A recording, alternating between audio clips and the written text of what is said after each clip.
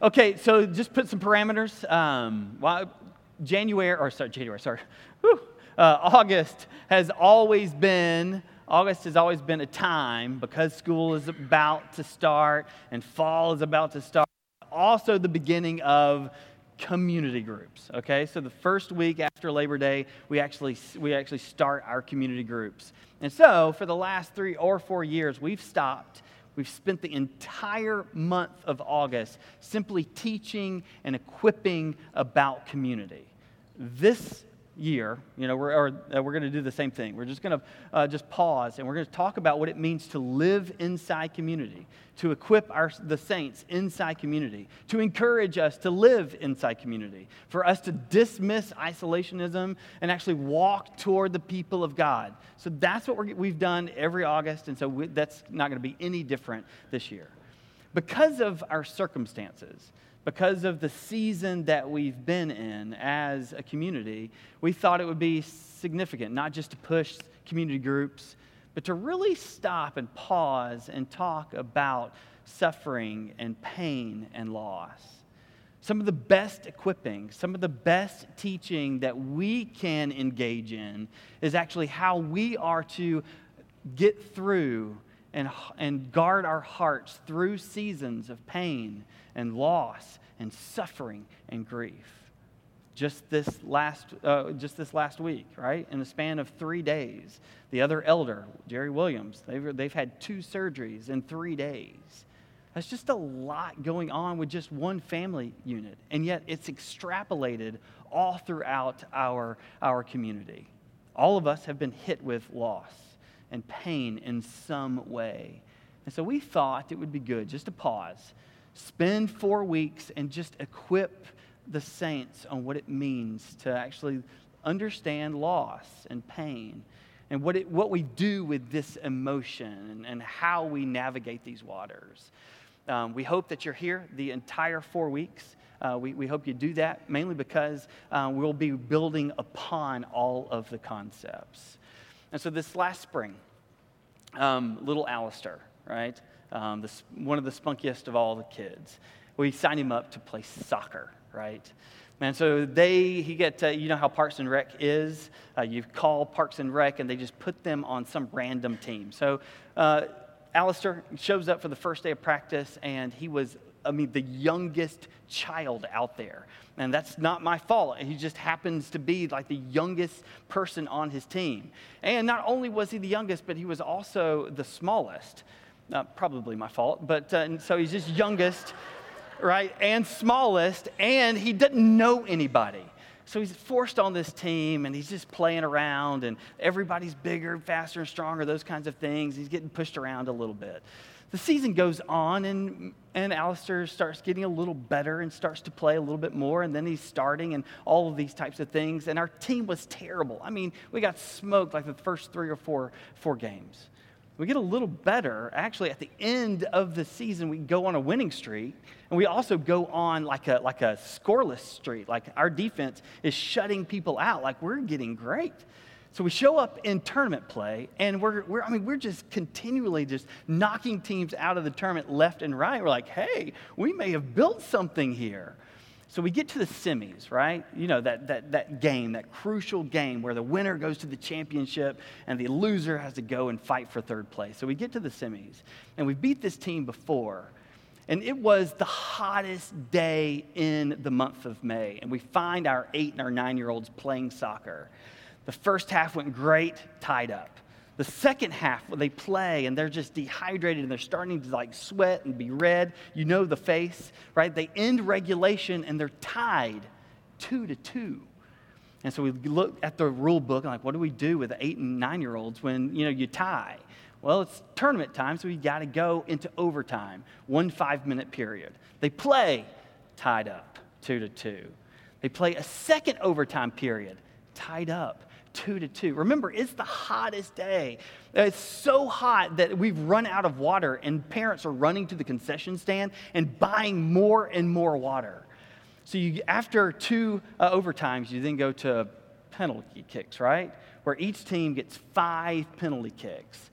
After the first, second, third, fourth, fifth, we're tied up 3-3. So after regulation, after 2 overtimes and penalty kicks, again, these are 8 and 9-year-olds. Every parent that were once like sitting down going, oh, I like soccer. Everybody standing up and biting their fingernails because, I mean, how many 8 and 9-year-olds have penalty kicks, much less like sudden death? And so after that, we go to sudden death, which is different than overtime, different than penalty kicks. Because if you shoot and score, you win, game over. First shot, tied up 3-3. Second shot, tied up 3-3. Third shot, tied up 3-3. Fourth shot, we miss. So here is a guy on the opposite team. He actually is the best friend of our goalkeeper. Remember, he's the 9th person to kick. And so he doesn't have much of a leg because 8 stronger legs have gone before him, right? And so he stands there, right? He's probably not even played 6 minutes this game. And he stands there and kind of puts it like this, and it goes in. And we're devastated. How did that ball go in? I mean, the other team goes, yeah! And they go crazy, and we go, no! And people are crying, literally. 8 and 9-year-olds are crying, so you can't tell whether it's crying tears or sweat or it's just red. It's just devastating. And here's what happened. In 5 minutes, the other team goes and gets their drink and gets their snack, right? And our team goes and we get our drink and we get our snack. But after 5 minutes, the victor have just kind of stood up and dispersed. And yet the losing team, our team, continues to sit on the bench. They continue to cry. And they have the coach literally right in the middle. And they're surrounding him, just waiting for him to just say something positive. And he speaks into their life. And he begins to encourage them and share things and saying, man, you guys really did it. And then the magic happened. He said, would anybody like to say something? And some little kid, barely had any playing time. And he says, I think we did our best. And all the parents were like, amen, amen, yes. Yeah, we did. I think we did our best. And then another little kid looks at our goalie. And he says, Mike, we couldn't have made it without you. I mean, he's still crying because it was his fault. There's only 2 people on the field, like the dude who kicked it and the guy who let the ball pass. And he says, we couldn't have made it without you, Mike. And he kind of shook his head, and people are back, and everybody's clapping again. And then Mike gets the courage to look at our best player. His name was Jen, right? Looks to Jen, who's crying, and said, Jen, this was the best game you've ever played. I mean, right there in the baking sun, here we have a little kumbaya moment, and it is just glorious. There's something that happens in loss that cannot happen in victory. Let me say that again. There's something that happens in loss that cannot happen in victory. Sometimes the best thing for our hearts and our minds, sometimes the best thing for our spiritual growth is actually loss. This semester, or for the next 4 weeks, we're going to actually walk through this thing called the J-curve. We're going to talk about it today because we've decided to actually set a foundation. But for the next 4 weeks, we're going to just talk about this. And so hopefully after 4 weeks, you will have one image, some crazy arrow-looking thing, and one term to understand how you and I walk through loss. To put it very simply is this idea that this is the direction that Jesus had. This is the direction that Jesus accomplished his great mission, is that first and foremost, he went down before he was able to go up. So Paul Miller has written a book about 300 pages, and I'll try to condense it all down in 3 sermons next week, the week after that, and the last week of August. But hopefully you will understand that this is the direction of Jesus. And what Paul does in a great way is that this is not just directional for Jesus. This is actually the direction for you and I. Because this is the direction of the gospel itself. Jesus Christ first had to die. He first had to lose before he was able to be raised and defeat sin and death. As Jesus did, so you and I have opportunities and possibilities to do this over and over and over again. Is there any purpose in pain? And for you and I, we're going to have to just really grapple with the fact that, is this a resounding yes or a resounding no? Is this a resounding yes or a resounding no? We're going to be in 1 Peter today, and we're going to do a couple of things in 1 Peter. 1 Peter 1, 6 and 7, you've got the full context, and we'll read it all the way through. But here we have, this is just going to be, this is going to be teacher talk. We're just going to hopefully give you some principles, give you some takeaways, really kind of go to the classroom, take some notes, all right, write in your journals, circle some things in your Bible. Like, we really want to just understand deep in our heart that it's okay to embrace loss and pain and suffering and grief. In fact, we have to. And so the 6 principles are this. Found in 1 Peter 6 is what we're going to do. We're going to actually just see suffering defined, right? We're going to actually look at just 2 verses. There's a much bigger explanation, but we're just going to look at 2 verses in the Bible and go, okay, can we have a running definition for this? Secondly, there's a timing to suffering and pain and loss and grief. There's a timing to it, so we need to not just have a definition, but see how it impacts us in real time. Thirdly, we just need to realize that suffering and pain and loss, it's universal. Some of us look at other people like, oh, they've got the best life ever, or nothing ever happens to them. But the realization is that it happens to all of us. Fourth is that we got to figure out that there's a purpose to this. It's not just by chance. It's not just random. But actually the way that the Lord has created, there's actually a purpose to suffering. And in the same way, and these 4 and 5 are tied closely to one another, there's not just a purpose, and purpose kind of gives the foresight to it, but the result is actually the aftermath of pain and suffering, that there's actually a result to it. There's something that happens out of suffering and pain and loss. And then lastly, that we are to rejoice in suffering. And this will be the sticking point for most of us, is how you and I actually stand up and rejoice in suffering. I'm a long-winded preacher. I don't know how we're going to get through all 6, but the only way to do it is to start, right? So open up your Bibles. 1 Peter 1, and I'm going to read 3 through 9 because this is the full context. It's also in your worship guide. So this is the Word of God. 1 Peter. Blessed be the God and Father of our Lord Jesus Christ. This begins with a prayer, proclamation. Blessed be the God of our Father and our Lord Jesus Christ, according to His great mercy. This is the thing that He has done for us. Because of His great mercy, He has caused us to be born again to a living hope through the resurrection of Jesus Christ from the dead, to an inheritance that is imperishable. This inheritance is also undefiled and unfading, kept in heaven for you. This resurrection, this salvation is actually being kept for you. Who, by God's power, we are all, that's plural they are, who by God's power are being guarded through faith for a salvation ready to be revealed in the last time. These are our verses for this morning.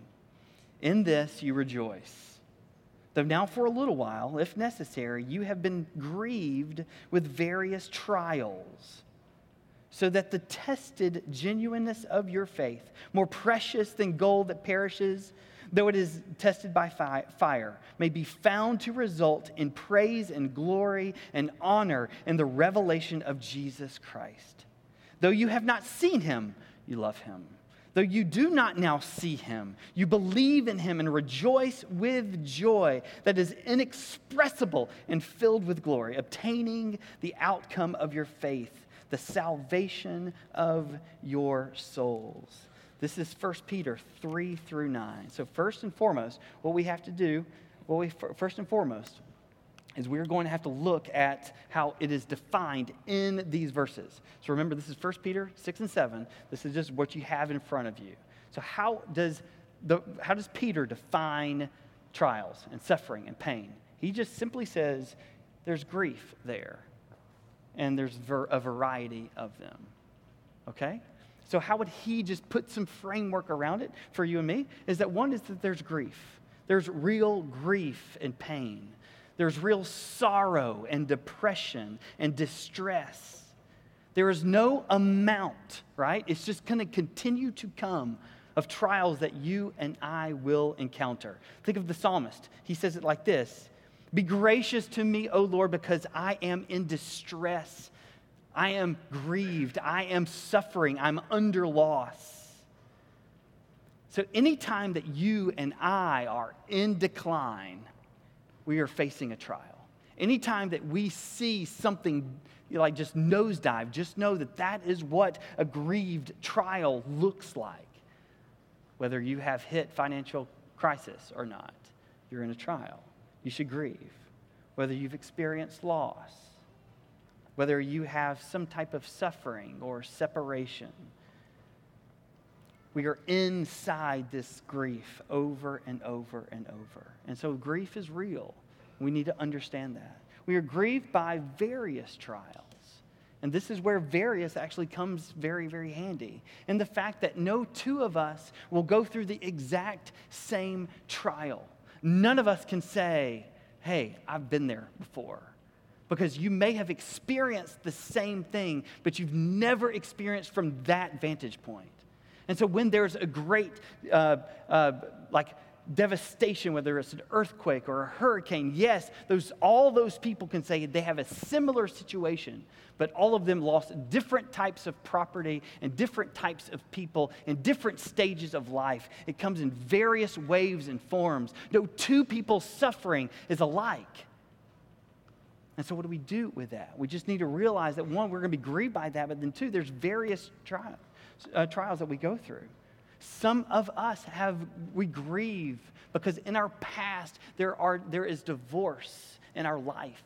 And so that one moment or that season of loss continues to put grief on you and on the people around you. And so no two divorced people have the exact same story.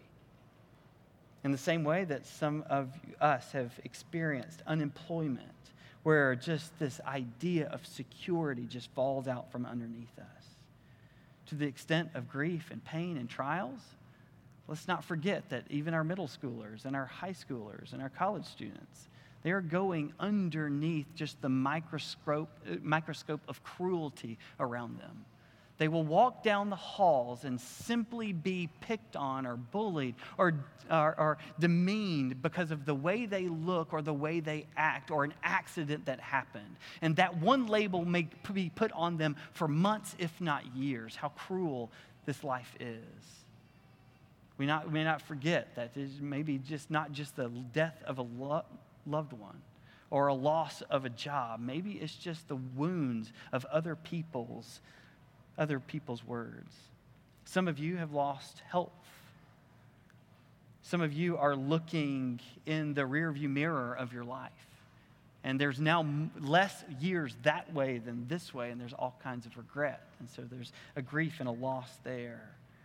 Some of you simply cry just to cry. Sometimes we've fallen in love. And we've gotten attached to the person that you thought was going to be the one, only to see that romance collapse right in front of us. And so if we're going to define suffering, we need to realize that there's real grief that happens and that there's no two trials alike. And these are just some running things. Secondly, we need to understand that there's timing involved as well. There's timing involved.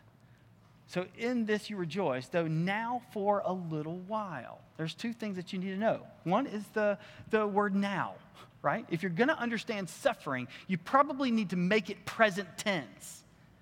If you're not making it present tense, then you're not adequately looking at the world. Mainly because we are in a society that wants to dismiss and run away from all sense of pain and loss. And so we were either self-medicate just to try to make it go away, all right? Or we try to manage it in some way. And so we need to realize that this suffering and pain and loss, it is now with us, currently with us. Let's span our horizon and understand that often suffering and pain finds its way to our front door and actually in our laps. We can't hide from it. We cannot banish it. It often returns and comes back to us. There's real grief and pain and loss that's real. Though now, and then the other kind of timeliness to this phrase is though now, but then for a little while. And so, yes, it's present tense. And yet in this little phrase, what Peter is trying to tell us is that one day all pain and suffering and loss will what? It'll come to an end. Paul says in 2 Corinthians, it's just a momentary affliction. And so it may feel like the weight of the world is on you now, and that's true and real. And yet one day, there will be a day when all of that will cease and stop. It will not crush you. The thing that you are going through, the things that is hurting you so badly, it's not, there will be a day when the now will stop, because there's one day when the resurrection of Jesus will come back and claim you as your children forever and ever. You know the scriptures, but let's apply it to suffering. There's no more tears. There's no more pain. All sickness and death are erased. Why? Because of what Jesus has done for us. Suffering's timing is real and present. But brothers and sisters, those who are experiencing extreme pain, just know that it's just a little while. It may seem like forever. It may seem like it will never end, but let me give you hope this morning that it will come to an end. The heartbreak, somehow, some way, God will heal. We need to realize that. Now for a little while. So not only do we have suffering's definition and timing, but the third thing we need to realize is that it really is coming for all of us. I mean, it really is. It's going to happen to us all. And so this is very simple, but you can't dismiss that pronoun. That in this you rejoice, though now for a little while, if necessary, you have been grieved by various trials. You, individually, corporately, we will all go through trials. This comes in very close and personal to us. And so you suffer and you pain, and there's no exemptions. There's trials and there's suffering. And there's all kinds of things that happen to us that we wish would never happen. And here's what we do. Because we hate pain so much, we will do anything to avoid it, right? Am I the only one here? Think about the measures that we go to stop pain and suffering in our everyday life. We will do anything to get rid of it. And yet, it's all coming for us. It's all coming for us. You don't believe me?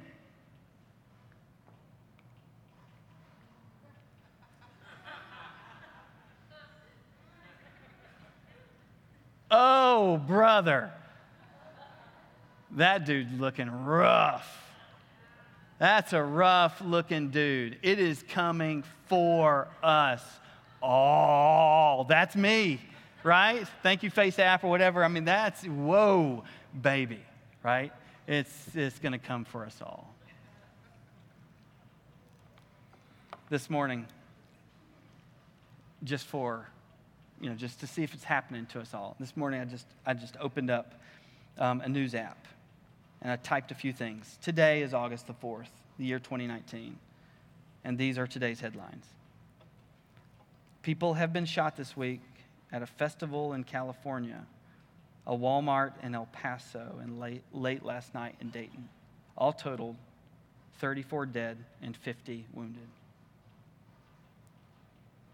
The next headline, that Iran has seized another foreign tanker in the Persian Gulf. Number 3, are there really children in cages at the border? Number 4, there's unequal pay for females in the workplace. Number 5, does anybody want to look inside Jeffrey Epstein's little black book? Those are just a simple understanding of what is happening today to all of us and all around us. It's happening to us all. You see, we're not alone in this. So you have been grieved by various trials, but we're not alone in this. You see, the scriptures tell us that the one who is most grieved and the one who has the most sorrow and acquainted with the most grief is our Lord and Savior, Jesus Christ. Isaiah says, and quoting, that he is acquainted with our sorrows and grief. He will not leave us alone. Jesus' life and our life is not going to be devoid of pain and loss and suffering. If you look at Jesus' life, it was not devoid of pain and suffering and loss. In fact, that's the very thing that defined Jesus' life. And so if God the Father, the holy and perfect one, would not spare even his own son, what makes us think that we will dodge suffering and pain and loss? The fact is, we cannot. And here's the point of this, is that oftentimes in our pain, in our suffering, and our loss, we begin to question God. Is God good? I know he's great, but is he good? And in that, we start isolating ourselves and looking at God and the injustice that God has bestowed upon you, this thing, this weight, this terror that we will never be able to erase or get out from underneath. We will never be able to dodge it. We will always be defined by this thing. And Jesus says, I just want you to look at Jesus. It's not that you are, like there's anything wrong with you. It's not that there's something that you're doing that I'm being cruel to you. In fact, there's a result to it. Oftentimes in our pain and suffering, we point our fingers at God, but what we're really doing is in our heart, we're doubting, Lord, do you really love me anymore? Have you left me, and are you going to leave me forever? Just know that the one that was the most grieved and the one that faced the ultimate trial was Jesus himself. Number 4. Oh, boy, let's get away from him. Number 4, the purpose of suffering. We got to fly, y'all. The purpose of so that. So there's a purpose to this. There's a so that. There's a reason for it, right? Isn't that good news for us? Is there's not just out there. So that, and this is where we really need to dig in, so that the tested genuineness of your faith. So what is the result? What is the purpose of these trials? What's the purpose of that grief? It's for your faith. What is going on every single time pressure is put on you is the fact that your faith is under fire, not your body, not your circumstances, nothing. It has to do with your faith in God. Though you have not seen him, I love him. That's a faith moment. So that the purpose is, brothers and sisters, it has to do with your faith in one you have never seen. Are you going to hold on to him or let him go? So that you be tested genuineness of your faith. There's something that will happen. This faith will be more precious than gold. If you go through the refiner's fire, this faith is going to be purified better than gold itself. Even today, there is a gold standard. Why? Because it's pure and beautiful and good, so that your faith will be more precious than gold. And even this gold is going to perish, though it's been tested by fire. But your faith may be found to result in praise and glory and honor. This is our faith that we're talking about here. And so what trials do and what pain does, in the same way that you see here, that this gold is purified, this idea is that what pain and loss and suffering does is that it brings out our impurities. It brings those impurities to the surface. And so a little bit of research tells us that when they're molting things, right? So these precious metals, I think they put them into, they bring them down to a liquid form. And all of the impurities will rise to the top. I don't know how that happens, but it does. And then they'll actually pour out the impurities off the top just to keep the purity there. And so this is what is happening inside your trials, is that you are being boiled. You're being reduced to a liquid form. Why? So that it will pour off the dross that is on the top, the impurities that are on the top. So this is what happens. And so what naturally comes out of our heart and our mind is fear. We are afraid when we are undergoing great trial and loss. When I think about potentially losing, someone around me, or having to counsel one of my teenagers through a crisis, the one emotion that comes first and foremost is fear. What will happen if, and what will happen now? So this thing that is going to be purified in us is this idea that it'll bring the impurities. But not only fear, but anger. Why did this happen? Or why does this keep on happening? Over and over and over, we continue to doubt and ask questions. You just get good and mad when we cry and when we mourn because there's no outlet. We want to blame a doctor. We want to blame ourselves, but there's just no way. Faith that actually becomes more pure, more precious than gold. And so that is what is happening in our suffering, is that somehow, some way, our faith can actually be more valuable, more precious than gold. Fifth is there's a result. That because of this testing by fire, because of this purification, the result of suffering is that your faith may be found to result. I'm dying to hear the answer to this, right? Like, what is the goal of this thing? The praise and the glory and the honor of the revelation of Jesus Christ. This is the result. Is that we want to get through suffering successfully, don't we? Don't we want to come through this well and on purpose and with a result? The fact is, we can do that because the result is the fact that we are resting in the person and work of Jesus Christ. Guess what?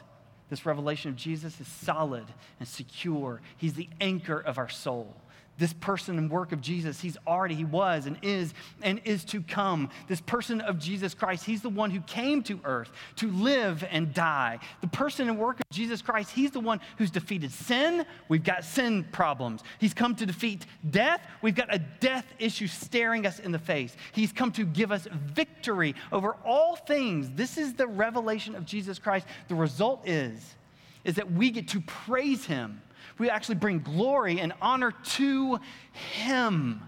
This is the result, is that because you did it perfectly and I'm able to do it imperfectly, I want to praise you for withstanding all that life threw at you and doing it perfectly and securely. So the question is, what if bad can be good? Could it be that bad can be good? And if that's true, this is where it sticks. In this, you rejoice. In this, all of these things, in this, you rejoice.